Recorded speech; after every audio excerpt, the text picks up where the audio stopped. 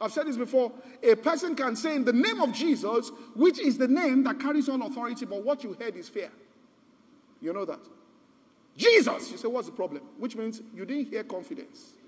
Do you get what I'm saying? No. Look, anybody can say Jesus. It's the spirit behind it. So you say Jesus. So what's the problem? Hope nothing. Because we heard fear. And in the realm of the spirit, they don't listen to words. It's the voice they listen to. All right? I'm taking you on what will bring complete deliverance. So, the next thing we've got to understand is, Jesus then went on and explained, therefore. Number one, showed the principle. Number two, said if you are not in possession, you can't manifest it. Then he explained that every visible fruit has an invisible tree within that person. If the tree is different, all right, if the tree within is different from what you desire, then there's little you can do. The only thing is to remove that tree and plant another one that will produce the fruit of the event that you want. So put verse 33 there. You see what Jesus says here. Either make the tree good and his fruit good, or else make the tree corrupt and its fruit corrupt. For the tree is known by the fruit. So don't try to change the fruit on the outside. Change the tree that is growing. Are you following what I'm saying? Some people have massive trees on the inside that is bringing forth fruit. The same effort. Listen to me. Same effort. I've told you, it's same 24 hours. Same effort. They are praying the same time other people are praying. The same amount of time. Some people are even fasting more than them. But the tree, even in the fast, they are reinforcing the wrong tree. Are you following what I'm saying? Please, you get what I'm saying? All right? They are reinforcing it, the tree that is growing. So you want to change, so there's some people that will look at, it depends on the tree that is growing. All right? People look at things and say, look, the tree we are growing here is much bigger than this. We don't do this stuff again. Okay? And the fruits are just coming out. You come out and say, so what happened? Oh, I was on a flight to this place. I met this person. But you said you went on that flight 10 times. You didn't meet anybody. The tree. Do you get what I'm saying? The tree. All right? Somebody went somewhere and said this. The tree was growing. And said, I went to the dentist. Oh, it has even happened to 2 people in this church. They went to dentist. When we just started this church, both of them got married to dentists. Now, you say, well, let's go to dentist. If the tree for marriage is not there, they will even inject you wrongly. You find it. So it's about what is growing. All right? So you'll find people that are doing great things, they're at ease. Are you following what I'm saying? Because they have done the work to change the tree. That's what the real work is. Because once the tree has changed, then what is going to be coming out, all right, effortlessly. I mean, the orange tree is not saying we are struggling to produce orange fruit. But it is a struggle. It says it's impossible. You can't have another tree growing inside and then produce something else. So I want to show you now, therefore, how evil men produce things in witchcraft. Okay? I'm going to show you how it works. When you say people are firing arrows, they say it's village people following them. Let me show you what the village people are doing. Because Christians, I want to get into this. Christians don't know the power they have. But they somewhat believe more in demons than in God. The power of demons than power of God. I'm telling you, born again, tongue-talking Christians. That is why. It's the African consciousness that is still there, no Bible. Do you get what I'm saying? Let me tell you this. Somebody said, this somebody who is a Christian, said, from now on, for public officers to be honest, and it will happen if you do it so, it will happen. He said, let them swear by gods, not by Bible or Quran, because that one won't work. Bring the idol and put down a coffin, tell them to cross, and say, if I steal anything, that they will not touch anything. It's the truth. Because their consciousness is close to occultism. Are you following what I'm saying? It's inside them. Okay? I mean, I said once, I watched one program, it was an Nollywood thing, and at the end, I was almost going to say, praise God. I said, this is demonic. Because it was a film I saw at the end. Well, they took this man to the shrine. They said he did something in the village. And then instantly he became crippled from the gods. Then he now got born again. They were taking him to church every day, praying. Nothing happened. Pray, pray. This is how he was doing. He walked small. Therefore, small, small, small. Then at the end of the film, after 6 months of going to church every day, he got up and said, glory be to God. When the demon did his own, instant. When is God's own? It's... And people accepted it, and at the end of the day, praise God. We thank. I said, this is demonic. It is programming us to think the demonic power is instantaneous. I want to show you something here. So you ask a Christian. He says the accident that is on the road that happened, it was some witches that met. Now listen to this. So 2 days before that particular point, and released something that just made accidents happen on that spot. Okay, we've agreed with you. Now we ask you, can't Christians too meet? And without any physical effort create prosperity? Do you get what I'm saying? If you accept that witches met and every disease just came into the area, then can't Christians meet and healing comes into the area? Or did Jesus not say, this is like the wind that is blowing? Which means that from your consciousness, all right, that's what Dr. Bill Winston said was powerful at one day. He said, listen, he said, you can take 10,000 spirits and sit all of them on one chair. The realm of the spirit is different, all on one chair, all right? But you can't take 10,000 human bodies, physical bodies, and put them. Because when they came to me, the man says, how many demons? I said, a legion. You know what the legion is? All in one man, one spot. So how do they do it? Look at what they do. Proverbs 16 verse 29. A violent man does what? Entices his neighbor and leadeth him into a way that is not what? Good. So they will say it's programming. Okay? Yorubas will say edi. Which means you just start taking decisions that are not good until you self-destruct. All right? They will say that so he entices him and leads him into a way that is not good. How did he do it? Put that scripture up again. A violent man entices his neighbor and leads him into a way that is not good. How? Verse 30. He shutteth his eyes to devise forward things, moving his lips. He causes it to happen. So he closes his eyes and then moves his lips and begins to say certain things, and he releases power to make people destroy. Now, here is the problem. When you pray, don't we close our eyes? What do you see when you close your eyes? That's the problem. Because you are not seeing the result. You are seeing pounded yam. While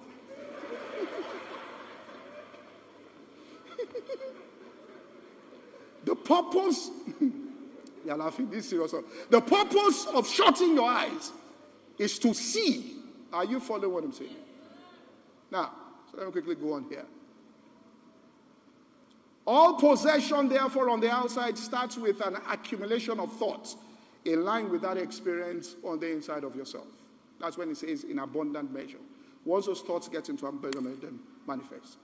To experience quantum leaps, then the tree that produces that fruit must be planted and it must grow. Once that happens, the fruit of the events are effortless. If the tree is wrong, you'll be reaching for a mirage in the desert, emptiness. Incubation, therefore, is the voluntary exercise of meditating on the truth to produce a consciousness inside your heart that is in total possession of that experience before the symptoms, or what we call the signs, now begin to show up. So, law number 2, and I will stop at this particular point. Right? The question you need to ask yourself is, what really is in your heart? You have to ask yourself, what's the dream that you really have on the inside of yourself? What is there in your heart? Define it. Know what your heart, all right, the Bible says it is A man's heart devises his way, but the Lord directs his steps. So what's the thing that is inside your heart? There. Define what is inside. Jesus said, whatsoever things you desire, which meant what is there within, because it takes staying power. And this thing has to be a treasure. This thing has to be what you want for you to be able to stay with it.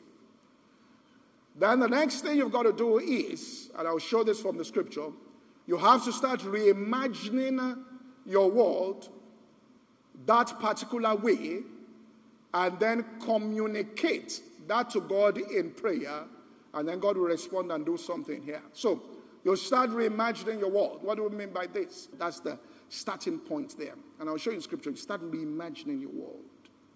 And start reimagining your world.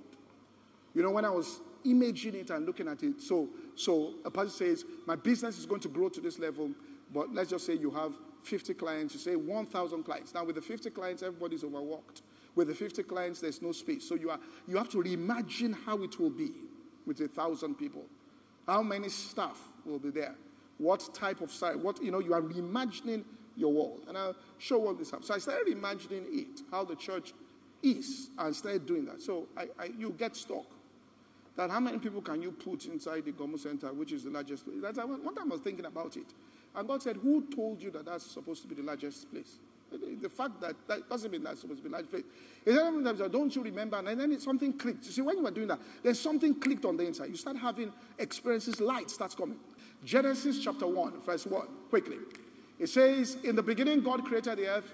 Now, in the beginning God did what? Created the heaven and the earth. Two things. And then something happened to the second one. Verse 2. It says, and the earth was without form and void. Now, if you read that in Hebrew, it says, and the earth became. God didn't create it with form and void. It became without form and void. All right? And then darkness was upon the face of the deep. I touched on this on Thursday, but if you do an expository on this, the earth was in existence. You know, that's why people say, oh, these archaeologists, they don't know what they're saying. They'll say they found something 100,000 years ago was on the earth. It's wrong. The earth is 6,000. God created man. They're lying. No. They're correct. All right? What they're saying that there was signs of life before man. The earth became. That's what it means here. The heavens remained the way it was. But Lucifer was on the earth, and therefore, based on his sin, the earth became without form and void. All right, and then darkness was upon the face of the deep, right? And then the Spirit of God began to hover over it, or moved on it. Put the Amplified of verse 2. Quickly, Amplified of verse 2. It says, the earth was without form and an empty waste. God didn't create it that way. And darkness was upon the face of the great deep. And then the Spirit was moving, that's up, brooding over the face of the water. So the Holy Ghost began to move on the waters. And what he was doing was reimagining the earth, the way it's going to be, reimagining it. What's going to come out of this chaos, reimagining, all right, that particular thing. Then God did something. The next thing God said was, in verse 3, he said, let there be what? Light. Now, what does that mean? Remember we said a good man out of what? The good treasure of his heart bringeth forth good things, and an evil man out of the evil treasure of his heart. So, God said, let there be light. Now, what's this light? This light is not the sun and the moon, because that was created on the fourth day.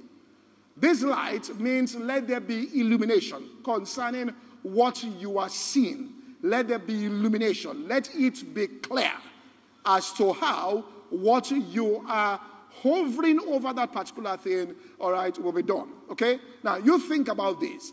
If you have an architect and you give him a contract to build a house, it says he has design, you start building, then he gets to one place and says, so what are we going to do now? Let me see, let me check. You ask him, did you know from the beginning what the design will be? He said, no. You know, as we'll make shift, and you will say you useless architect. Now, but some of us, our own lives will behave that way. In other words, we don't understand the power, all right, of the Holy Ghost on the inside of you. This same Spirit, all right, once you start doing that, the Holy Ghost, all right, on the inside begins to move within your heart concerning that thing. And then you start reimagining how it will be. Then God says, let there be light. What's this light? It is, let there be illumination concerning it. 2 Corinthians chapter 4 and verse 7. 2 Corinthians chapter 4 and verse 7. It tells us, all right, for verse 6, it says, God who commanded the light to shine out of darkness. That's that beginning. So when he said, let there be light, it says, has shone inside our hearts to give the light of the knowledge of his glory in the face of Jesus. The face of means he gives the light so we know what is in the thoughts of Jesus. The thoughts of Jesus are communicated to you. He said, then he went on and says, we have this treasure, verse 7. And what's that treasure? That light. We have it in earthen vessels that the excellence of the power will be seen. Because a good man out of the good treasure. So the treasure inside your heart is the light, which is the revelation, all right, that God gives. Because what has happened is the God of this world has blinded the minds of people that cannot believe. And now we've looked at that and said, well, he's talking about unbelievers who are Christians. That's not what he's talking about. He wrote that thing to Christians. He was saying that if anybody be lost, look, when somebody is lost, then God doesn't know where you are. God knows where you are because all things lie naked and open. So you're not, God is not saying you are lost. I can't find you. What he's saying is that you don't know where you are. You are lost. If they take you to a particular place and you're looking around and say, well, I'm lost. I don't know where I am. Now, what's going on is saying this. Many people, they are lost on the earth. They don't know what's going on. They are around what's going on. Where am I going to? What's all this? He says it's the God of this world that has blinded their minds. He's blocked the thoughts, all right, that should come from me. And the way to get it is that you turn to me and do what Paul said in Ephesians 1 verse 16. He said, I pray that God will give you the spirit of wisdom and revelation, that the eyes of your understanding, all right, now verse 17, pray that the Father, all right, verse 17, that the eyes of your understanding may be enlightened, that you may come to know, right? So the eyes of that word understanding is mind. Your mind be opened up to the thoughts of God concerning it. So as you start reimagining, the next thing we said, you take it to God in prayer. You have because you ask not. Then ask him definite request. God, I'm asking you for this. All right, 25,000, that's what I'm asking you for. And then what God does is let there be light. Do you get what I'm saying there? It's not saying that first of all, let's go and do something. It says let there be light inside you. Once that light starts coming, then it becomes clear to you what you need to do for that thing to happen. Do you get what I'm saying? These are experiences of light on the inside of yourself. When he says, let there be light on the inside. So his thoughts come to you that gives light. Proverbs chapter 16 and verse 3 tells us. Proverbs 16 and verse 3. Quickly, it says, commit thy works unto the Lord, and what will happen? Thy thoughts shall be what? Established. So he will. Now the thoughts is rain begins to fall on your life. For it says, as the heavens are higher, so are my thoughts and my ways. You start seeing the ways and the thoughts of God. All right? Proverbs 21 and verse 5. It says, the thoughts of the diligent tend only to plenteousness, but everyone that is hasty only to want. So if you are hasty, you go out prematurely, then there's want. When you stay there, you get the thoughts of God concerning it. Now I'll continue from this next week. Because it says, God who commanded the light has shone in our heart. Now it's the same thing it says. It says we have a more sure word of prophecy. You will do well to take heed as a light that shines in a dark place until the day dawns. So you offer your prayer unto God, and then you open the word of God, and light starts coming from the scriptures to you. Then it says, take heed to that light. All right? Pray daily, because the path of the just is a light that shineth brighter and brighter. The intensity of the light will grow every day.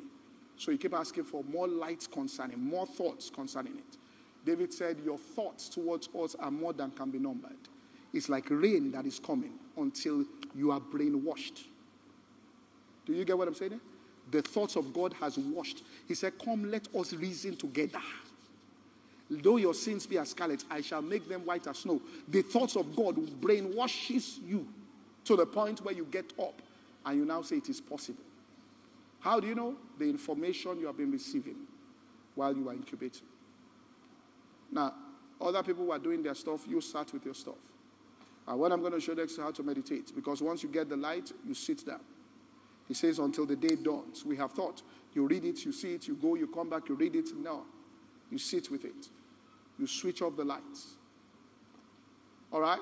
And then you start declaring your vision, and then start taking all the scriptures and start meditating on it, and start meditating in a place of quietness, so you are not distracted or disturbed by anything. And then you are meditating and meditating and declaring it and meditating.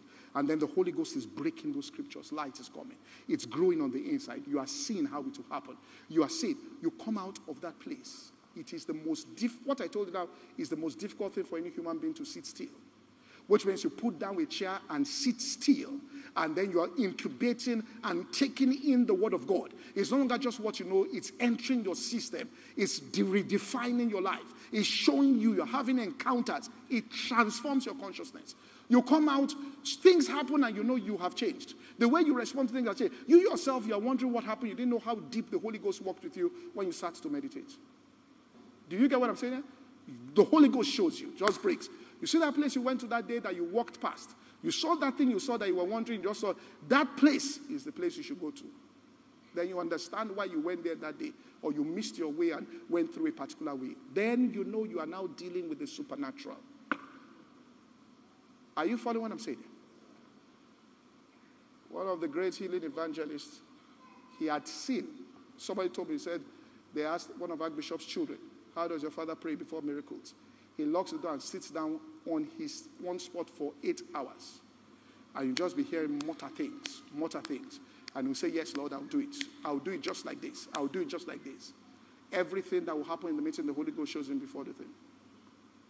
Encounters with the Holy Ghost on the inside of yourself. This changes the shape of your heart. It's not that you are doing guesswork or you're a fearful person forming spiritual. Do you get what I'm saying?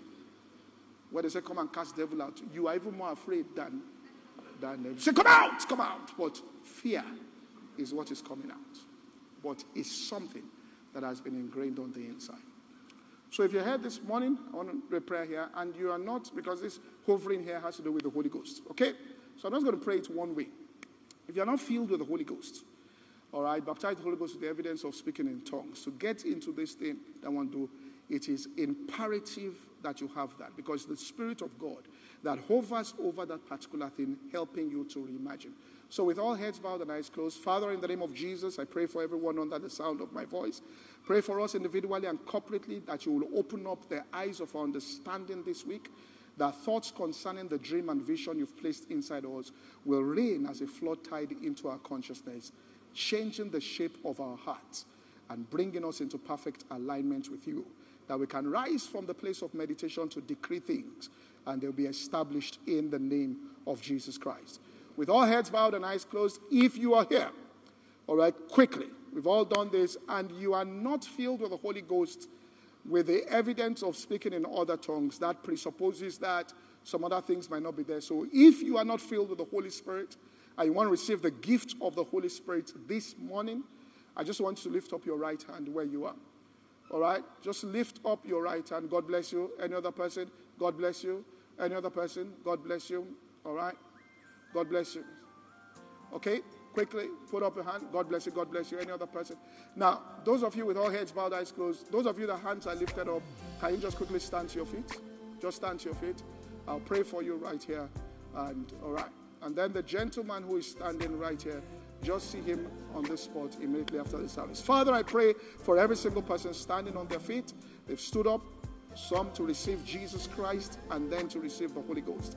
I ask by the power of that same Spirit that you will remove every inhibition within them, every belief system that contradicts this, that as soon as they are prayed for, instantly they will get a full infilling of your Spirit with the evidence of speaking in other tongues. In Jesus' name, amen.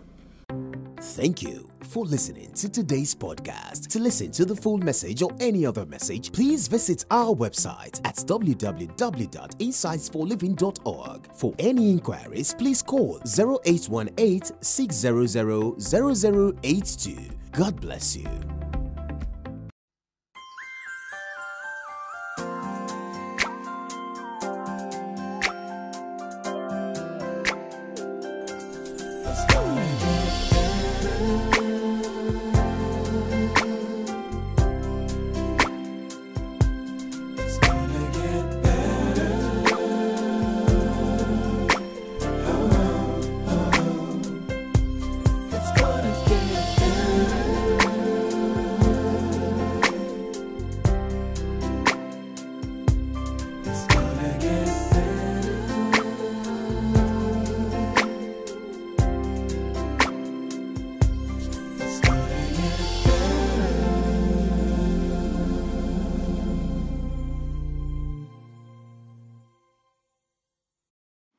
right, let's turn our Bibles this morning. We're starting a 2-week series. I sincerely hope we can finish it in 2 weeks because there's another teaching we have got to get to that has to do with the blood of Jesus Christ. All right. So I want to talk about the principle of incubation. The principle of incubation. That is, incubating upon your expectations this year. What are the expectations that you have for this year? Understanding that in order for them to happen, there has to be a process that is called incubation. And it's a spiritual process, is within the Word of God, and we'll get into it this morning. There's just one thing I want to get to this morning, one central point, and I believe it's very important that we understand the principle. In fact, it will take us from being, or to take people, once they understand and embrace it, from being a religious people to being a spiritual people, from being human beings that are trying to have a spiritual experience, to spirit beings there that are operating in a human experience there. So it is that we are first primarily spirit beings, and we are expressing ourselves in a human form. Not that we are human beings that are trying to get into the realm of the spirit, and it's just something that is beyond us, or some mystical place that we don't know how it operates and functions. So we're talking about incubating on your expectations there, or incubating your expectations. The things that you are expecting this year, incubating those things so that they grow on the inside of you, and then they hatch within, and then they become events within your life. We've said that this year we have broken it into 4 quarters. If you can put up the image with the 4 quarters there. The first quarter there is incubate your expectations. And that's what we want to teach and emphasize in this particular quarter. And then the second quarter, you break out of that box. Then the third quarter, you run without barriers. And then the fourth quarter, you finish the year strong. So it starts with incubate your expectations. What are our expectations for this year? We've said the year 2020 is our year of quantum leaps. If you can put the second image up there, a year of quantum leaps. Last year was the year of the quantum leap, which was a singular experience. This year it is the year of quantum leaps, which is multiple forms of what happened, or of a quantum leap. And a quantum leap is a sudden and a dramatic breakthrough experience in one's life. Sudden, dramatic breakthrough experience that advances a person's position on the earth beyond human imagination. Sudden, dramatic, a breakthrough experience that advances one's position. So if we call it the year of quantum leaps, so we're talking about a series of sudden and dramatic breakthrough experiences there, where people know you have shattered the ceiling and you have gone beyond the ordinary. You have stepped into what is considered the supernatural. And so, to get better results at anything that you do, in order to get better results at anything that you do in life, you have to, you must cultivate a more knowledgeable approach. So if you are going to get better results, then you must have a more knowledgeable approach to that particular thing.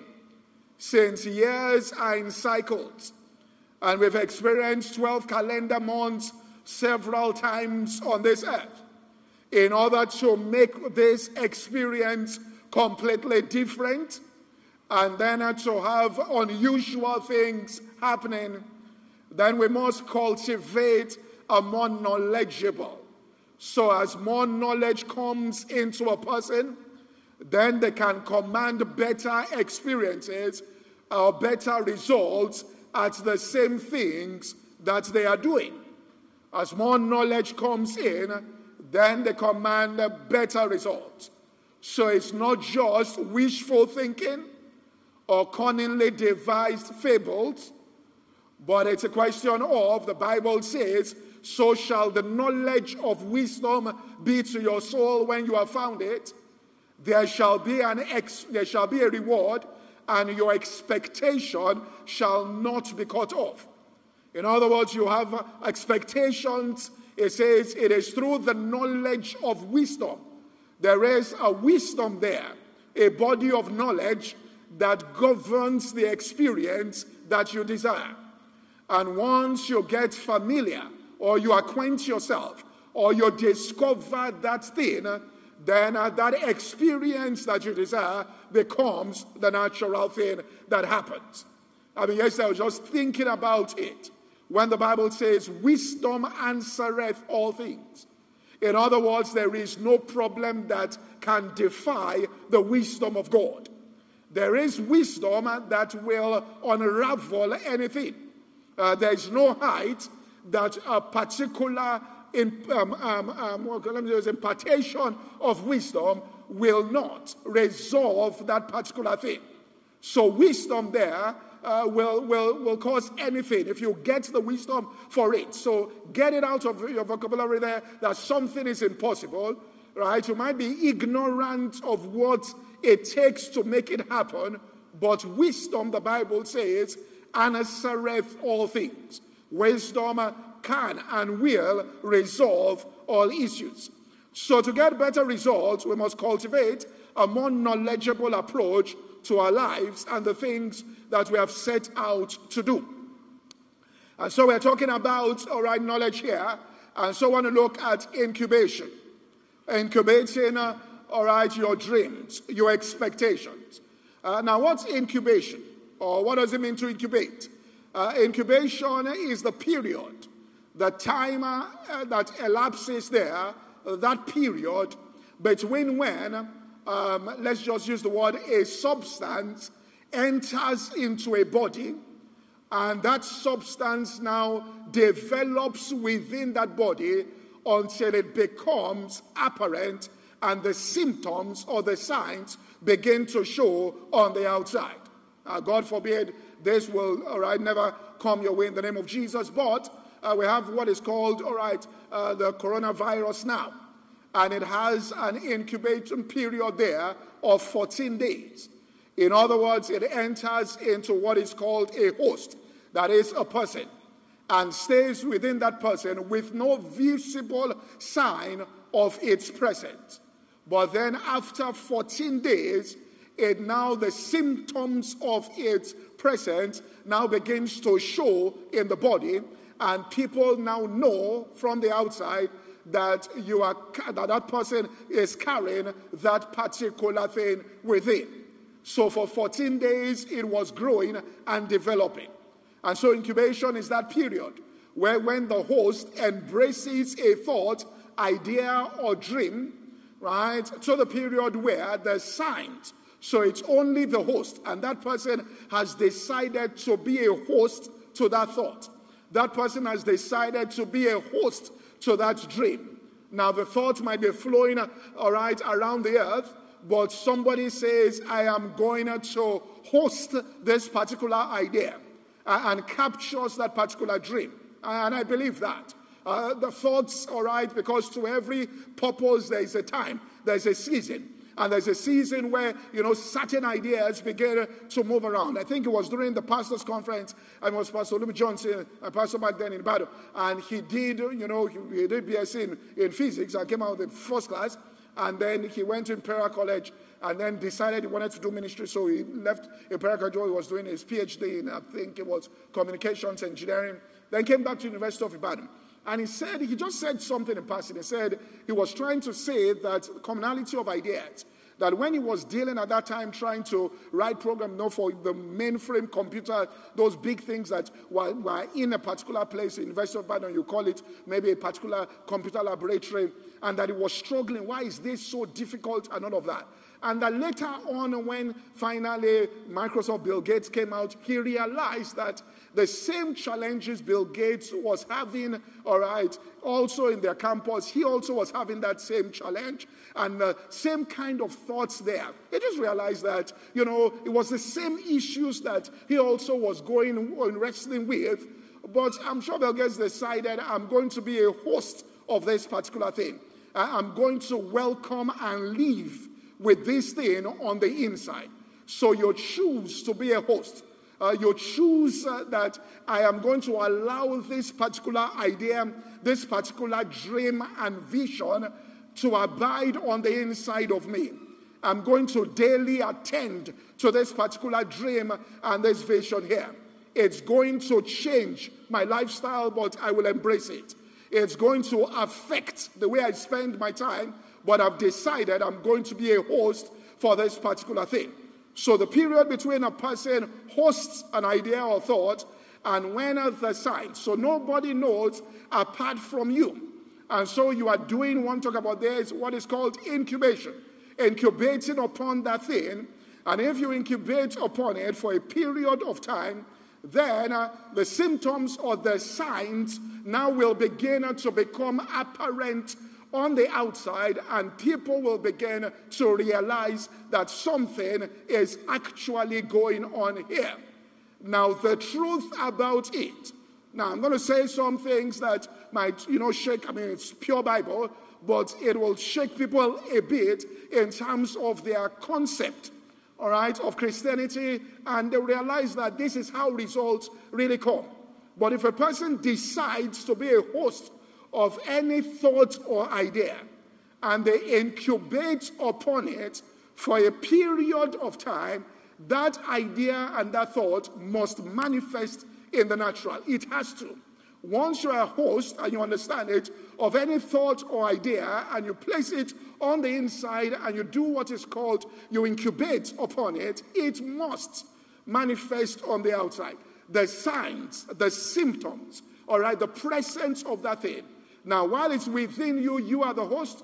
You are not trying to convince any person, which means that those things can be transferred after they are incubated upon in one individual and it has matured. Then it breaks on the outside. Then people now start transferring the thing to other people. So you can only transfer the vision, and people will only buy into that particular vision after you have incubated upon it. Because then it breaks on the inside of you into certain quantities with a level of clarity there that is now transferable to other human beings, and they can now run with that particular vision. And then people can now get impacted by it. But there is a time where that thing must dwell solely on the inside of you, and then you attend and you are a host to that thing. Paul told Timothy about this principle in 1 Timothy chapter 4 and verse 15. He said, meditate upon these things. Give yourself wholly to them. Be a host of these things. Give yourself wholly to them. He said, what will happen? That thy profiting may appear unto all. So that speaks about incubating upon it until it begins to appear unto all. So the time there where you call the incubation period is when the substance must undergo, or the idea or the thought must undergo development within the host before it can successfully spread on the outside. Without this period of incubation, a premature exposure of the thought, the vision, the dream, or the idea will lead to the death of that particular thing, because it hasn't matured to the point where it can stand the harshness of the environment. So many people prematurely expose their dreams, their vision, without it growing to the place where it can now withstand, all right, the harshness of the environment, the discouraging words that people might speak, doubt in other people. And so it's important that during this period, you are the only one who is holding this dream on the inner side of yourself. You have decided to be a host. I remember many years ago, Reverend Miko said something. Now I understand it clearly. He said, we need to congratulate, back then he said, Dr. Roberts, this was in the 80s, for even choosing to receive the idea of building the University of Roberts University. That it was so staggering, all right, without the finances to do it, that you allowed it into yourself to live on the inside of you. Now, because of the challenges of that dream or that thought or idea, many people say, look, I'm not going to be a host to this. And then God has to look for somebody else that is going to agree and accept to host something that is considered impossible. And then they understand that what is required is incubation. Don't get up. Don't try to implement it hastily. You just incubate upon it. And then it will grow and develop. And then by itself, it will begin to appear on the outside. Behavioral changes will occur. It will draw the people that you need to make it happen. And then it will take a life of its own and things begin to happen. So it is this incubation. This is the most, all right, this is the place where the idea and the vision has to be shielded and protected from external aggression there. So to incubate is to maintain a favorable temperature. It's the same thing the hen does, right? Lays the eggs, and then the hen comes and sits on the eggs periodically every day. Now, what's the purpose of that? To make sure the eggs are at a certain temperature and they never drop beneath that temperature, because if that happens, then the chicks on the inside die. So they've got to keep it at a certain temperature in order for the growth to occur, all right, and the development to occur. So what happens is the hen, even though it goes out and it's playing and all of that, its consciousness is tied consistently to the eggs.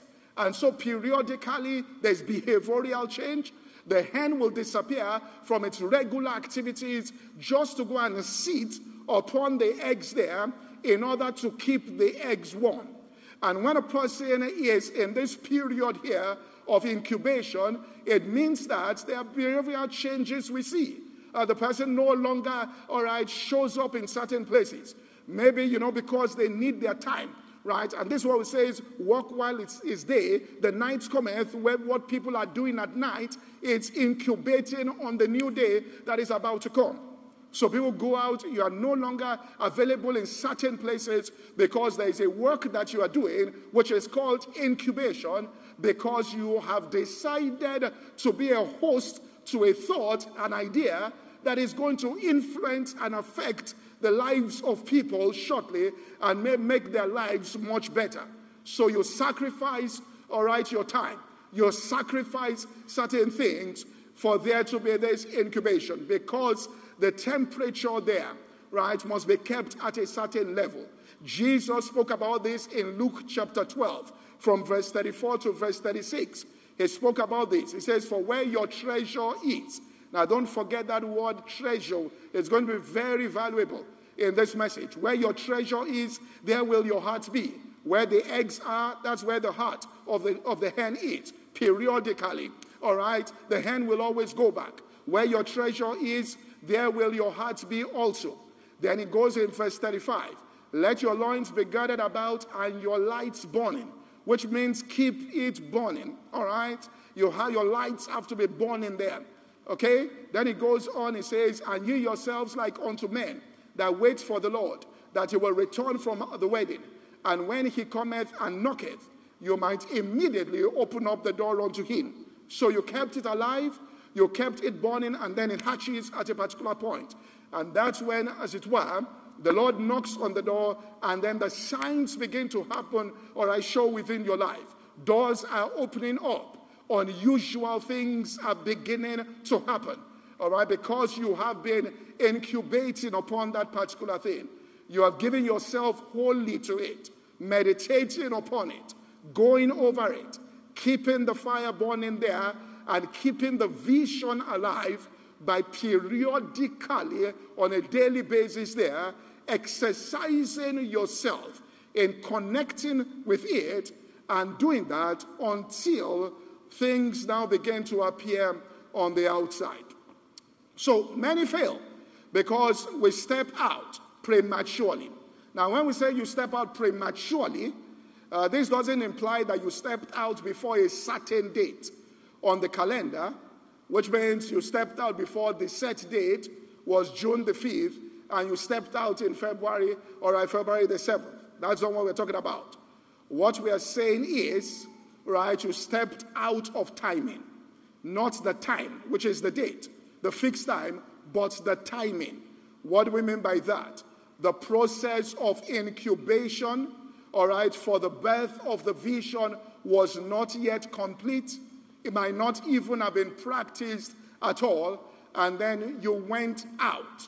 So it's not about if you are incubating and it reaches to its fullness on July the 6th, then July the 6th is the right time to move out. If it reaches the fullness on February the 20th, February 20th is the right time. If it's not done until November and then it matures November 23rd, that is the right time. So we are not talking about physical time. We're talking about timing, understanding that, there's what is called the fullness of time. Or what Jesus said, when it's in somebody's heart in abundant measure. So it's about timing, allowing it to grow and to mature on the inside. And then when the signs begin to appear on the outside, then the individual now begins to move. When Jesus knocks on the door, then the person opens up. When something happens, when it hatches into the natural realm, then something, the person now responds. So what are the laws or the practice of incubation? We've said incubating there is to decide to be a host. Now, there are many powerful ideas that are moving around. You decide that you want to host these ideas here. It's just like a woman gets pregnant. It's uncomfortable for 9 months there. So it's uncomfortable there, but you decide, to allow your own life to be disrupted in order to give birth to this particular thing right there. So the laws of incubation. Now, what you've got to understand, and this is where we'll start shaking, people's hearts. What you have got to understand in life, this is the principle that you must get. All things proceed out of the consciousness of the individual and are not directly from heaven or from hell. In other words, the experiences in the lives of people comes out of the consciousness or the hearts of the people. What is deep on the inside there, that's where it comes out of. It doesn't come out so a person can be praying for something. But what you are praying about must get into your consciousness, for if it's going to enter into your life, is what is in the consciousness of people that gains entrance into their lives.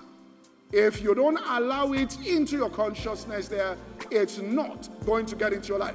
And this is why we have sometimes people have prayer failure. Because you are praying for certain things, right? But what is within your consciousness, deep on the inside, is a complete variance with that. And you think God, in answer to your prayer, will just act on the outside to do something when inside your consciousness is completely different. Thank you for listening to today's podcast. To listen to the full message or any other message, please visit our website at www.insightsforliving.org. For any inquiries, please call 0818 600 0082.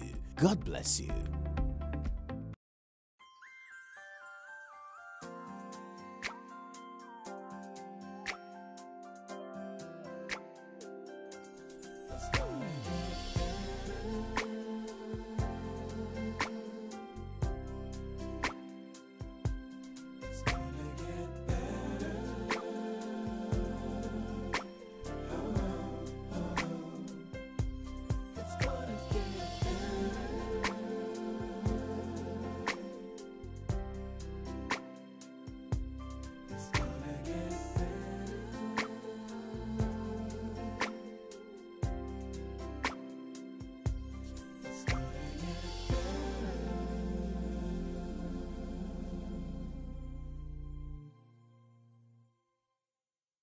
In Proverbs chapter 30 and verse 24, it starts out by telling us what these four things are.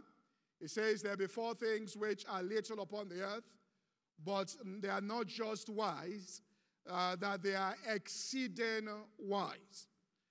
The first one, it says, the ants are a people not strong, but what they do, and so they live free of lack. They always have at every point in time. It's because they prepare their meat in the summer. In other words, they are thinking about the winter while they have the abundance and the opportunities of the summer. The next one tells us, conies, but are a feeble folk, yet they make their houses in the rocks. So the conies don't never lose any battle against the predator because they leverage on the strength of the rock and not on their own internal strength. So what they demonstrate in their own lives is the strength of the rock. Now in verse 27, it tells us about locusts. It says they have no king, and this is what we're going to speak on detail today. Yet they all go forth, or they go forth, all of them, by bands. So it tells us about locusts. They have no king, yet they all go by bands. They understand the power that is contained in approaching things, all right, in agreement as a united force. And that you can't lose if you go about things this way. And then in the last one, it tells us about the spider, taketh hold with her hands, understands the place of skill, and is in king's palaces. So the people that are invited into the king's palaces are those that know how to take hold of things with their hands. They are skillful at what they do. This is what grants you access and entrance, all right, into places of authority where you have the opportunity now to develop relationships with kings and very influential people, but it starts out with you being skillful or being the most skillful at what you do, at least within your area and in your territory. So we started out speaking about ants, and we said that ants understand the cycles of time. They understand it. They do understand that what God said is ingrained within them, and it's part and parcel of their behavioral pattern. That as long as this earth remaineth, time will be in two cycles. You are going to have seed time and harvest. You are going to have cold and heat in Genesis 8:22. You are going to have summer and winter. And you are also going to have the day and night. And so they think about the winter while they have the opportunity of the summer. So they understand during the daytime, they maximize the opportunities that are presented to them. And they understand that the winter is going to come where things might not be on the outside. All right, you might have as many opportunities on the outside as you once had in the previous season. But if you have handled, or if you handle those opportunities, they know that properly and make the best use of them, what happens is in the night time, when everything generally shuts down, you can actually, on another level, create prosperity, create wealth for yourself by the things that you have done during the daytime, when there was all the opportunity and all of that. So we had that with Joseph, that Joseph, when there was 7 years of famine, he understood the cycle, that there will be 7 years of abundance, then 7 years of famine, and if the famine ended on the 7th year, then they went to another 7 years of abundance. That's what he meant. All right, so he understood that. And so what they did was, during the time of abundance, they were thinking about the time of famine. They were focused and preparing for the next season. And what they were doing there was, literally in their own case, laying aside something in store. So when it got into the night time, when people felt things were going wrong, they were exchanging. In exchange for mere grain, they were taking landed property, lands, houses, real estate, and they got themselves into the real estate business because during the night, because they handled the daytime right. So it's important. The Bible tells us the Holy Spirit will show us things that are to come. The Bible says, ask of me, and I will show you great and mighty things that you know not. Now, let me say something. I understood this in Warwick here. You pray in the Spirit so that you'll be able to pray effectively in your understanding. Now, it's when you pray in the understanding right that you get the answer. Do you understand what I'm saying here? So Paul prayed in the understanding so he could receive it. And the understanding that he prayed was, God, give us the spirit of wisdom and revelation in the knowledge of Jesus. Let the eyes of our understanding. But how did he arrive at that prayer? By praying in the Spirit long enough to know what was on the mind of the Holy Ghost. Then he prayed it out in the understanding. So specific prayers in the understanding are really powerful when you know what you are asking for. And it's important that God says, the Holy Ghost is on the inside of you. I will show you things that are to come. He said, ask of me and I will show you great and mighty things that you do not know. Now, I said all of that to say this. You cannot act, all right, wisely today if you don't know what is coming tomorrow. Do you understand what I'm saying? The person who understands and can see the future or who has the farthest sight there is the one that will make the wisest decisions today. So you can ask God to show you things, all right, about the future. With the things that you have now, with the opportunities that you have now, with what is going on in your life now, ask him because he will, all right, do it. Says you have not because you ask not. Ask him to reveal things to you about the years that are ahead, to show you 15 years ahead, the direction, the turn, all right, of events so that you can be wise. Because the scripture tells us as children of light, we must not be taken unawares. In other words, you must have a foreknowledge of what is coming so you can stand on the scripture and ask God for specifics concerning the future. And please, I am not saying then you hear a voice and then you start running with the voice. All right, he will reveal it to you from the word of God. He will show you things. All right, I'm not saying start getting spooky and start saying, well, I heard the voice, and all of that, and then I dreamt and I saw grasshoppers hopping. That's not what I'm talking about. I'm saying, all right, you understand what I'm saying? I'm saying here, because people send dreams to you and say, please, can you tell me the interpretation of a dream? In the New Testament, if you can't interpret your dream, that is your problem. You interpret your dream. Do you understand what I'm saying? The Holy Ghost is on the inside of you. The pastor is not an interpreter of dream. He will only cause confusion. So what I'm trying to say, because people get into all these things and they use messages like this as liberty to get spooky, all right?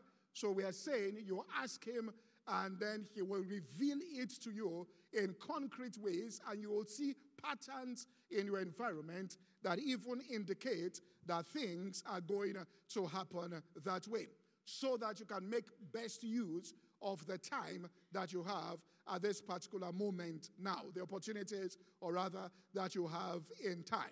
Now, second thing I want to say, I never said this during the series concerning this, also, it is never too early to start preparing for something. Now, understand this, and understand it is never too early to start preparing for something. If you can prepare for something today, all right, that is going to happen in 10 years, start preparing now. It is never too early to start preparing. Now, you think about this. If somebody wants you to come and speak at a conference, all right, in 2022, and they send you the invitation now, and they tell you that you're going to speak on the 13th of April, and you're going to speak from 10:15 a.m., all right, and you're going to speak till, all right, 11:10 a.m., and then you're going to have 7 minutes of this, and they're very clear about something that is going to happen in 2 years' time, you'll respect those people.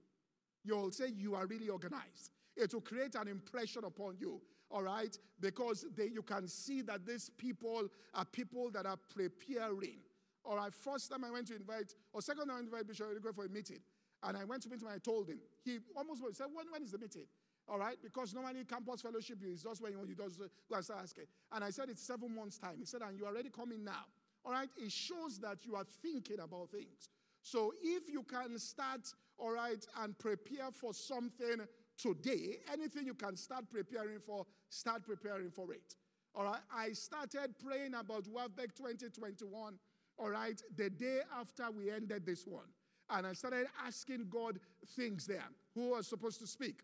I was talking to a pastor yesterday. He said, you are giving me, what did he call it now? He said, what do they call this thing now? He said, backroom, or what do you call it?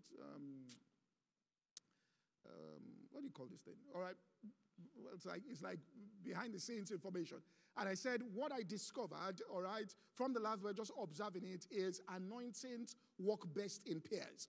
And I said, so we had 2 morning sessions, 2 afternoon sessions, 2 evening sessions, and that if you pair the minister right, that you will increase the impact of that particular session. And I said, I understood why Jesus sent them out in twos. He wasn't just guessing. He took people that he could pair them together to maximize the impact of the ministry. So I started telling him, I said, listen, if I pair this person with this other person here in a morning session, and I pair this person with this other person here, just think about this. If I pair, all right, Keon Anderson with Pastor Tony Rapp, you see the effect it will have. Are you following what I'm saying here? So you paired. So I was looking at it. Who are the people you are going to pair together in sessions? And then you start praying about it and asking God, all right, concerning those things. And He begins to show you. So you don't have fire brigade approach to things. All right? And you don't start rushing and running, all right, and doing things. So what happens is, if you start early, you will take baby steps and you will never do anything difficult, but you will get massive things done. I said, you'll be taking up baby steps. You will never do anything difficult, but you will do massive things. Now, and it won't appear that you are doing anything that is hard, but the impact and the impact of the work and the size of what you are doing, because you are doing it, all right, little by little, every single day. Every single day, right? I mean, your get up is just like saying that, I mean, they'll tell you back then in school that if after a lecture, immediately after you finish, you go back and spend 1 hour that day looking over the notes, reading the stuff, your brain is most likely to retain that particular thing you learned than when it's 2 weeks to the exam. You now want to remember what they taught you 3 months ago. All right? Now, the person who is doing that is taking baby steps. So when it's time for the exam, is relaxed and doesn't look like they have worked very hard. But you have fire brigade approach, you now confuse yourself because you will think you are the hardest worker in the room. But what it shows is that you are not prepared. You know what I'm saying here? Because you haven't done things. So if you start early, taking baby steps, you may never have to do anything difficult to get massive things done. But if you start late, then you will have an uphill task. All right? And then you get tired, running uphill, doing things, right? And then you think you are the hardest worker again in the room. You think you are the one who is doing everything, all right? But the input, all right, the output is going to be very low. But you've done so much, and you feel that, so you're 2 weeks to the exam, you buy coffee, you buy cola, you buy Tom-Tom. And then you are there. And then it looks like, pouring water on your head, putting your leg. It looks like, it's written. And it failed. And after what you did. But you were playing. No? Are you from saying, yeah? Somebody else, 30 minutes every day, they read it. After the lecture, they had a break, 15 minutes. They looked over the notes. They jotted out what they got from it. They were most likely to retain that particular thing, all right, and remember it than somebody who, right, is rushing and doing things. So you have where you are traveling to. You know that you are traveling 3 months ahead of time. All right? Then it's 2 hours to the trip. That's where you start packing. Then you are running around the whole place like, throwing things. I have to, then you get on traffic. Then you start complaining government that there's hold up. But you are the one. Are you following what I'm saying here? All right? Who had this emergency approach to life? Okay? I mean, evangelicals who emphasize divine health over and against, all right, just believing God for healing them, all right, say that the first reason why people, all right, have breakdown in their body is stress that is caused by making haste to do things. which means you are doing things out of the time. That is what brings the body under stress. So what happens is you are supposed to, and we have this idea about faith, that the person who is preparing is not in faith, but the person who is leaving things until the last moment and then calling a fast is the one that is in faith. You know you have bills to pay. You are not setting aside money to pay the bills today. Then it is 2 weeks to the time. Then you would bring out the notes. 5 steps to answered prayer.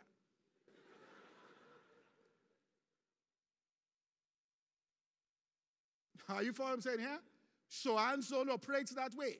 So they are stress-free. And so you can do massive things, all right, and be stress-free. All right, I learned this from Pastor Adebayo at a minister's conference. He said a teacher told him in school, whatever you can do today about something, if you can do something about it today, do it today. If you can start preparing today, start. If you can start preparing today, then today is telling you to do something about it. Are you following what I'm saying? All right? So he says, and I learned that from him. You finish a convention, he begins to pray and writes the messages for the convention, the next one, a week after, so that he can go for other meetings. And when it's time there, God just adds a few other things to what he has already given him. All right? And that's preparation. And I understand that. All right? So don't waste the day. Okay, the opportunities of the daytime, we said it, and then also don't collapse at night. It's only a season. There's a song that we used to listen to back then, all right, but now we just understand the lyrics. Now, if you know the song, then you're on my side. If you don't know the song, then there's no problem with the song. But if you know it, then you're on my side. And if I don't say it well, then you listen to it more than me. So heads I win, tail you lose. All right. Okay, but it's a clean song. All right? And the song is called The Rise and Fall. Now, doesn't mean you go to YouTube now and start to say Rise and Fall. All right? But it talks about, okay, what causes the rise and fall of a person. And it says, sometimes in life you think the fight is over. Superstar, you finally made it. Now, it says this, once you feel you come to a point where you've won one battle, now you think, all right, you've made it. You are now the superstar. All right, it says once your vision becomes tainted, it's called the rise and fall. In other words, what causes the fall is that you overcome something and then you are now a superstar to yourself and there's no longer clarity of vision there. All right, and that is when the decline begins to come within your life there. Now, keep your words tight during the night season, we said. Don't be careless with your words. The night may be characterized with rejection or by rejection. But no one gets promoted in life without experiencing some level of rejection. Before there will be any great elevation, there must be some rejection in your life. Doors will be closed in order for, all right, massive things to be opened up unto you. But the point in the rejection is, hold on to your identity. Don't lose and define yourself by the rejection that you are experiencing. Separate yourself from what's happening around you by retaining your identity and having a clear vision of the future, even when you are going through the night season. Isaiah 49 from verse 3 to verse 7 speaks to this in a very powerful way. Isaiah 49. All right, it says, and he said unto me, thou art my servant, O Israel, in whom I will be glorified. But what was the response of the prophet? Then I said, I have labored in vain. So he was going through something. And he had labored and he felt everything had fallen apart. All right, people had departed from him and all of that. He said, I've labored in vain, I've spent my strength for naught and in vain. Yet surely my judgment is with the Lord, and my reward or my work is with my God. And then he says, and now saith the Lord that formed thee from the womb to be his servant and to bring Jacob again to him. Though Israel be not gathered. So at this point he was telling him, though Israel is not yet gathered unto you, yet, he said, shall I be glorious in the eyes of the Lord. So even though things are not responding, understand that before the eyes of the Lord, you are still precious and God counts you. So define yourself as the way in which God sees you and not the way the environment is responding to you. It says, and my God shall be my strength. And then he goes on and says, it is a life in once you pass that test and you are not deriving your identity by the rejection of people, But you understand that I am glorious in the eyes of God, even though this door was shut on me. I am glorious in the eyes of God, even though the people of God did not even receive me. I am glorious in the eyes of God. It says, it's a light thing, you should be my servant to raise up the tribes of Jacob and to restore the preserved of Israel. I will give thee for a light unto the Gentiles, that thou mayest be my salvation to the ends of the earth. So it says, you are going to be all of this.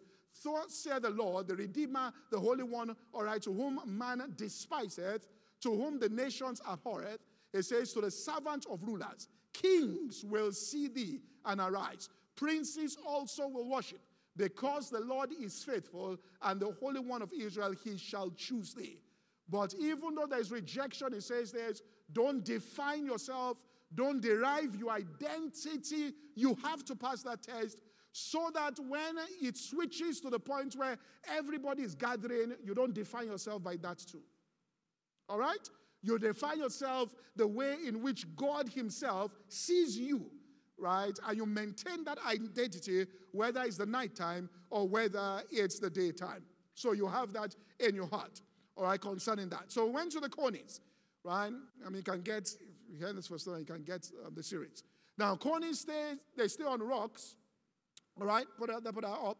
The next verse, there, 26. And they stay on rocks there. Their houses are built. That's Proverbs, all right, 26. And Conies by feeble folk, yet they make their houses on the rock there. And the point of this is, and we understand this, then you don't lose any battle, right, that you face in life. Because what is this all about? It's the way to pray in order to have and experience divine protection and to win in life's battles. Psalm 61 from verse 1 to verse 3. It says this. It says, hear my cry. Now understand the way David, all right, understood how to operate with the rock. He said, hear my cry and attend unto my prayer. All right, from the end of the earth will I cry unto thee.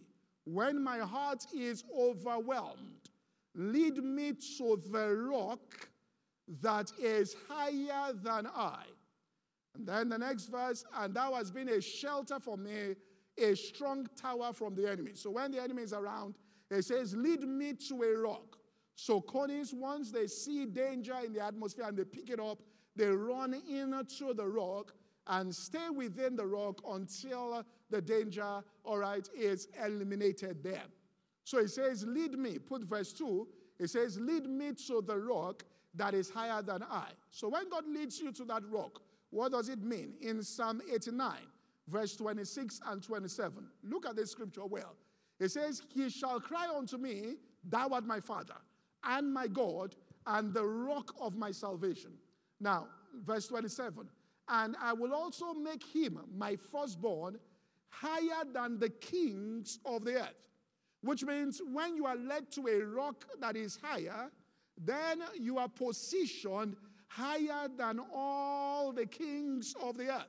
In other words, all the kings, all the principalities and powers, you are now higher than them, operationally speaking, and they cannot defeat you. So once you are led to the rock that is higher than you, in that particular situation, you are also higher than all the kings that are operating upon the earth. That's why Jesus said in Matthew chapter 16 and from verse 16 of 16, Peter answered, thou art Christ, the Son of the living God. And then in 17, he said, blessed art thou, Simon Bar-Jonah, for flesh and blood hath not revealed this unto thee, my Father which is in heaven. And then in 18, he said unto him, thou art Peter, and upon this rock, the rock thereof what the Father revealed, will I build my church, and the gates of hell, it says, shall not prevail. So you can't lose a battle in life when you are standing on the rock concerning that thing. Thank you for listening to today's podcast. To listen to the full message or any other message, please visit our website at www.insightsforliving.org. For any inquiries, please call 0818 600 0082. God bless you.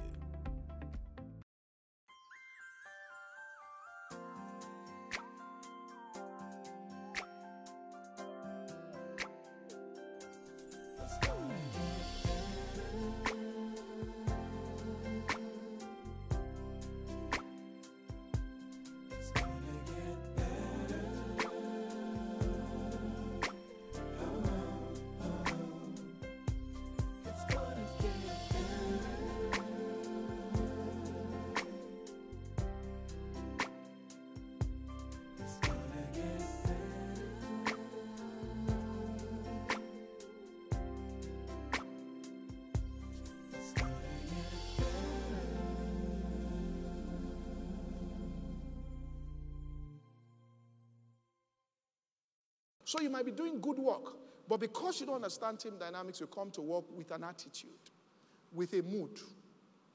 You come in, open your laptop that morning, grouchy. Everybody now is walking on eggshells around you, all right? Because something happened to you in the house, everybody must suffer in the office for it. Are you follow what I'm saying here? And then they greet you. Morning, yesterday you are all cheerful and none of that.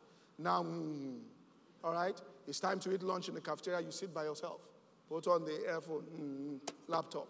And everybody is like talking and laughing and you are just like this. And then finally when they break through with you, you say, well, you don't know what I'm going through. If you knew what I was going through, Chief, there are people there who are laughing and doing teamwork who are going through more than what you are going through. It's just they don't have that selfishness and they are not self-centered. So the problem is selfishness now. That's why you look at a player that is skillful and say, at first you're saying he's very skillful. Now when you are going to describe him in team, you say he's a very selfish person. Don't be selfish or don't buy him. He's selfish. Skillful, he's selfish. Very selfish. All right? And that begins to happen there. So people don't understand that. And then people start creating, and after some time, people that were supporting you now start thinking of, how do we get this person out of this system here? How do we move this person out? And then they call you to have a conversation concern, and you still are not aware because you are blinded by your own gift and skill. I know by the time they call you to have that tough conversation, they have already considered you out of the organization. They are just doing it out of, and they're trying to combat, and you still have that attitude. Let me tell you something, all right? I mean, let me tell you, you don't take your own personal issues and throw it on people. All right? I mean, I remember once, you have to understand, all right, and grow out of yourself into a team. That's why there was one time, it was a great striker, one of the greatest strikers in Nigeria, I won't call his name, all right, but he used to play for Nigeria, great striker, and he was scoring many goals. But then when he now won the Golden Boot, and he was given $10,000, the other players jokingly just asked him, guy, you won't give us something from your $10,000. And I always tell them in the office, when they are eating something nice, and they don't give me, I'll tell them, whoever eats good thing by themselves, when trouble comes, you will face trouble by yourself. All right? So when things are going good, share. So that when things are trouble, we will join you to fight. All right? Okay? So they asked, and the guy was like, I scored the goals. You didn't score the goals. I scored the goals. So I deserve the 10,000. You scored the goals. That was the last day they passed ball to him. Say you scored the goals. Then go to the goalkeeper, collect the ball, and go to that place and score. You will know the work we did. The only goal he scored in World Cup was by mistake. They were passing to somebody else, and he crossed the ball and scored. All right? That's where you now are exalting yourself above group dynamics there. Okay? And people begin to have that. I remember French player back then, because I used to support the French national team. I still do. Right? And once Nigeria is not playing, then it's the French team I will support. Okay? And, we suffered. All right. Oh, God. We suffered. We had skillful players. Michel Platini. He told us back then, 1986, I promise you the World Cup, or I will commit suicide if we don't win. We didn't win. He didn't commit suicide. He continued his life. We were heartbroken and hurt. All right, but I remember, and that's why I had to forgive the German national team, because in 1986 semi-finals, we were going to score and win, all right, before penalty shootout.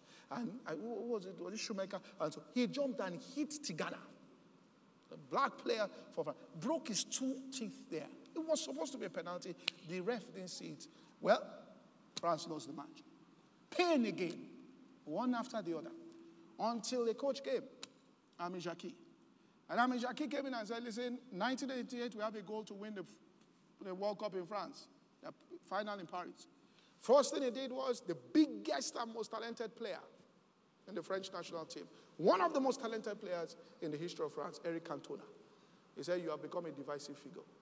You are not bigger than the team. He removed him.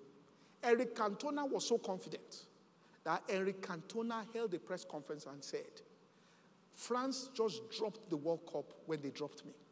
They will not win the World Cup. Ami Jacqui said, I will walk on the streets of Paris and they will spit on me. Bring back Cantona. He said, I know life. Cantona is not playing. If Cantona is there, we will not win. 18 months after, and there's a law of substitution in life. Let me tell you this. You are never bigger than the whole. You understand what I'm saying? Learn this thing well. Life, there are 3 words you must learn. Without you, it goes on. Are you following what I'm saying? It goes on. You think world revolves around it? It doesn't. And if nobody told you, and somebody was behaving somehow to me many years ago in this job, many years ago, I told him, I said, your problem is you are the only boy in your family. That's why they treat you as, when you shake, everything shakes. That's your problem. Here, you are not the only boy. If you shake, we too will shake with you. You follow what I'm saying? Yeah. That's what, you can grow up with a particular consciousness. All right? And I tell people, I said, look, they say diplomats, most best diplomats are born in the middle of the family. They are not firstborn, they are not lastborn. All right? And I understand, because I'm third born. All right? But it's a very strategic position. Reason is that the firstborn is a woman, lady. So that one is taking firstborn. The secondborn is a first boy. That position has gone. The lastborn is a lady. That has gone. So I'm in the middle. Now, so what happens is you have no authority. You are not the firstborn or the firstborn. Neither can you manipulate, because you are not the lastborn. So if you cry, they will say you are too old to cry. If you speak authoritatively, they say, who gave you power? So why are you? So the only way you can survive in that midst is to sell your vision to everybody. Build a consensus, and then we move together. All right? Are you following that? So you learn how to build a consensus, which means your leadership is by consensus. All right? You can't speak authoritatively. All right? Who gave you power? Okay? So all you do is you explain yourself. You sell it to this person. You sell it to this person. You are the confidant of that person. You support this person in time of need. You support. Are you following? Yeah. And there's a limit to which you fight. I mean, my mother used to say, he said, one day I heard her telling my father, I said, I like Watchu, I like him. He doesn't fight beyond the point. If he's angry, you know the limits. Once it's time for food, fight, as far as it's concerned, stops. And when he comes downstairs, give him the drumstick, you are okay. So, when it's time for food, because you can be doing first, but when you are settling, they will settle behind the back. I show up and talk. Yes, you don't agree with me, but that doesn't mean we should be enemies. No Cold War. We eat, all right, and discuss what we are doing around the round table there. So it's important, all right, that you understand this and understand building, all right, consensus there among people there. So let me finish that thought here. So it's important. Life is a team sport. You win as a team, or you will lose by default. So everything you have to have comes to a point where you can no longer just by yourself make things happen. You get a group, all right, behind. Now, please get this. The words we said during the night season, plant is a seed time where you plant powerful words into the earth about the next season. Now, words planted at night will grow up, all right? And when they come out, the effect of your words on the earth, they will come out as people coming into your life in the morning to help you achieve your dreams. All right? You take an orange seed, the Bible says you plant it. What comes out doesn't look like the orange seed. Right? That's what the scripture says. So you plant words. What comes out when the earth begins to bring about the increase, people begin to show up.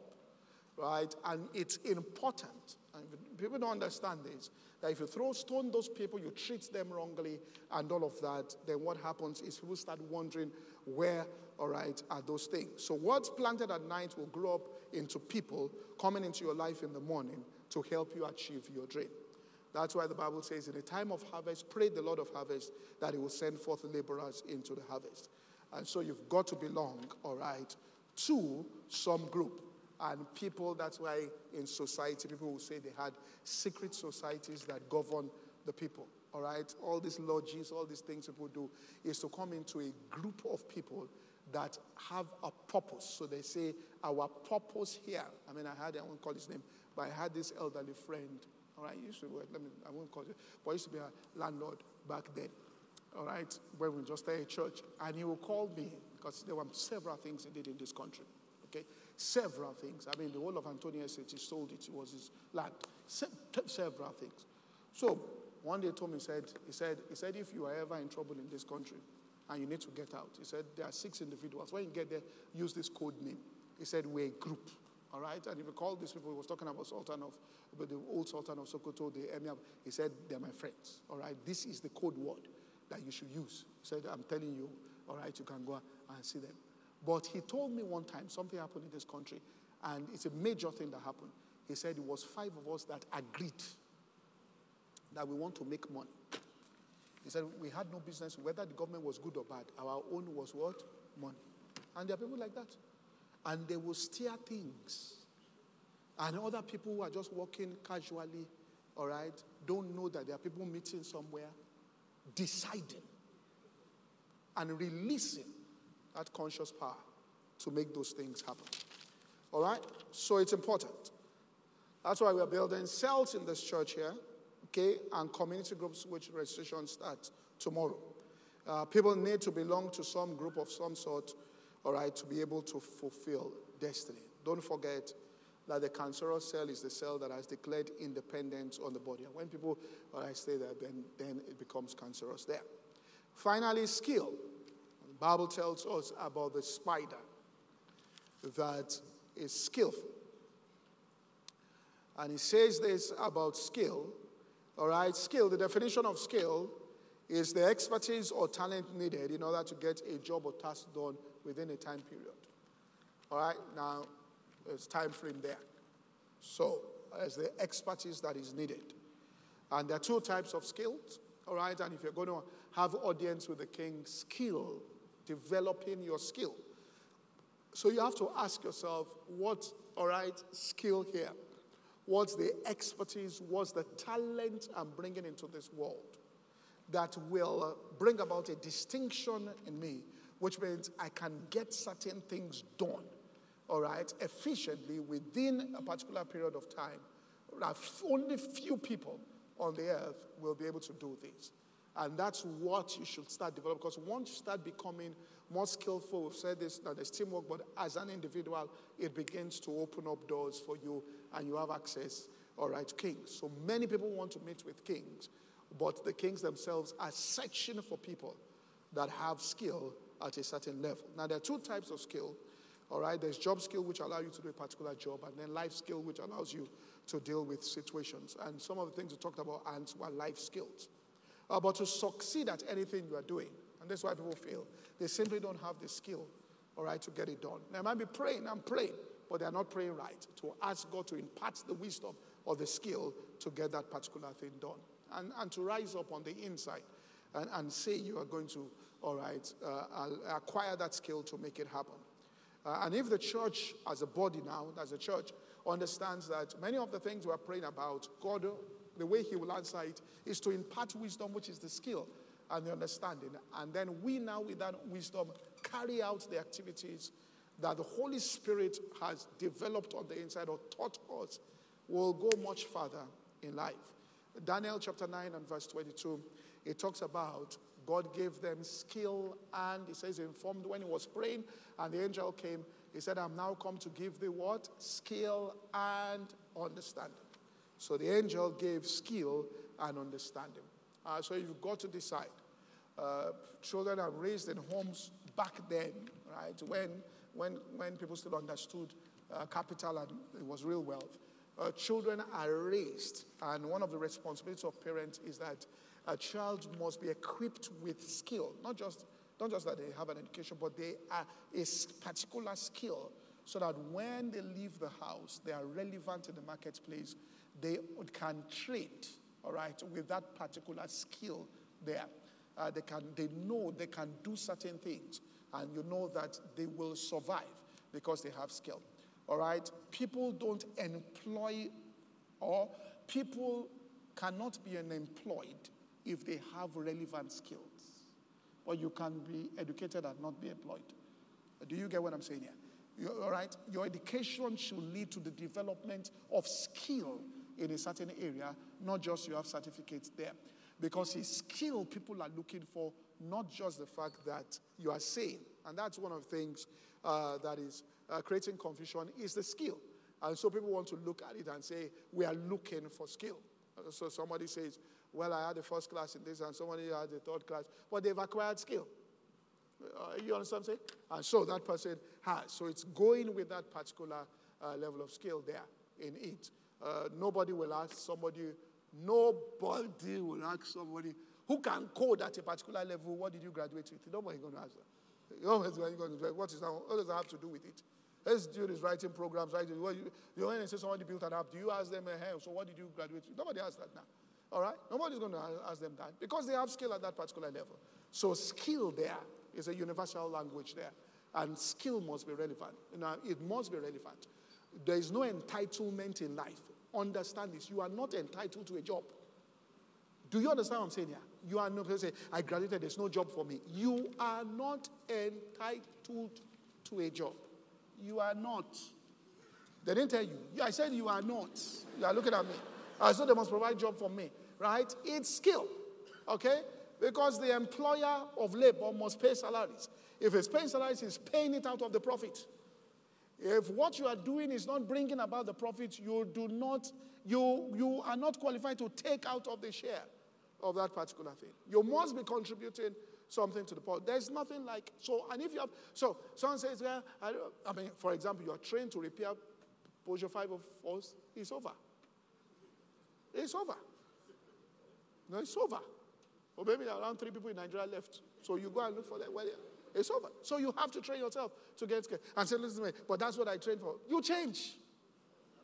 What do you mean I can't? You change. All right? Too much entitlement. I read something, it's coming out, I think in February, about someone who was in prison and jailed for 70 years wrongly. 70 years. He was in prison, he read law. He had tested his knowledge by getting people out of jail. First of all, by being their lawyer, as being in jail. Then he now got himself out by representing himself. Then after he got out, he now sued the people who are responsible for taking him in. And all of them got jailed. The last police officer who tampered with evidence committed suicide before he entered jail. He reversed it. Oh boy, where are you that you cannot improve skill? You say, after I spent 3 years in university, 4 years, how can I change? I know, you must employ me. You don't understand the word. All right? You don't understand the world. All right? The world there is open for people that have what? Marketable skill. It's closed for people without skill. Are you? All right? Except you want to leverage your uncle and auntie. And then they are enabling you and destroying your life. Because anybody who, except they are giving you the opportunity to improve your skill or to develop skill, which is some form of apprenticeship, which you must take. Do you understand what I'm saying here? I heard somebody came to ask for rent in a department of 400,000. They took you to a job to do. And they were going to hand over something with contract to outsiders so you can now start doing the job you said is beneath you. If the job is beneath you, isn't the human beings doing it? Then the house you want to stay is above you. Are you following what I'm saying here? There's nothing like saying, all right, and look, skill doesn't understand, it doesn't know your sex, whether you're male or female, whether you are religion, color, it doesn't. Skill is skill. And you can be born again speaking in tongues. If you don't have the skill, they won't take you. You can be a member of the same church, inside the same department, and they're looking at you and say, we are sorry.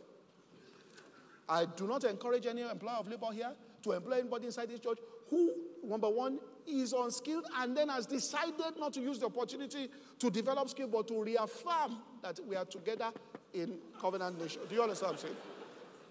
Say, remember, we enjoy together.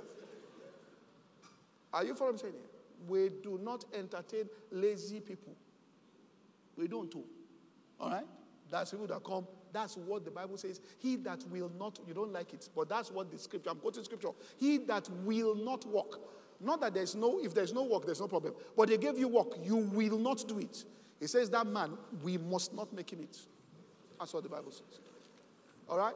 And Christians are used to it, particularly in this part of the world. When you join African mentality with the way we have defined Christianity, then laziness becomes a thing. Because it's my uncle, it's my cousin, we're in the same church. That means you have a right to whatever is going on in the person's life. And then you come in, you can even come in late. Say, where are you coming from? Prayer meeting. Do you get what I'm saying? And it's like it's authority to do whatever I want to do. And, when people do that, all right? And let me tell you this, it's more difficult to fire than to hire. So it's easier to say no, to take somebody in, than after you have taken him to say you should be going. Because to say no has nothing. But when you say you should be going, then they start pronouncing words again. On top of what you're doing. All right? And Africans, we like to talk. Cause is very close. Somebody says, you have now become MD in a place. Then the relatives show up. You don't give them opportunity. They'll say the same way. They'll do this. You will leave this place in disgrace. Just leave him. You will leave it in disgrace. In 1953, when your uncle, something, and they'll be making pronouncements. All right? Okay? So it's very important. I'll close with this here. All right? So, when you're making those decisions, be reading the blood confession too at the same time. Very important. Because words are being released too. All right? Skill gives access. We've said this here. Okay? If I'm skillful, it gives access. I believe in, there's nothing I do. If I want to get something done, I scan through people that I know in the past. I scan through my classmates. I scan through. All right? Okay? Scan through people I knew in school.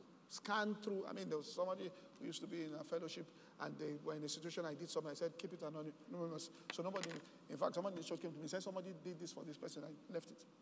The person wrote to me and said, I've not seen this person in 30 years. He said, you are the last person I thought will show up. I'm loyal to people who have been in my life. Loyal. But that does not mean if you are not qualified for an opportunity. Somebody was asking somebody who used to be in fellowship together and was telling him that, I'm trying to reach Pastor Kojo and to respond about something, and he said, leave him. He said, you don't know him. He said, I called him severally. I'll come to Nigeria. He said he won't show up.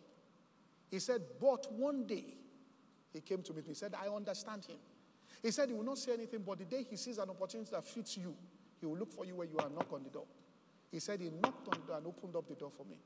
Today is now playing in the national space. I won't say who he is. All right? But it came as a result of opening up a door for him. Yeah. But he is qualified. Do you get what I'm saying here? And anybody is qualified. He's an economist. He's a lawyer. He's a judge. He has 3 masters and a PhD. So you can't come and meet me now and you don't have all of that and you are saying we are in fellowship together. That was then. This is now. At least when we're in fellowship, I gave you noodles to eat. At least. All right, so we close. Daniel 1, all right, 3 here. You see the power of this. Daniel chapter 1, 3.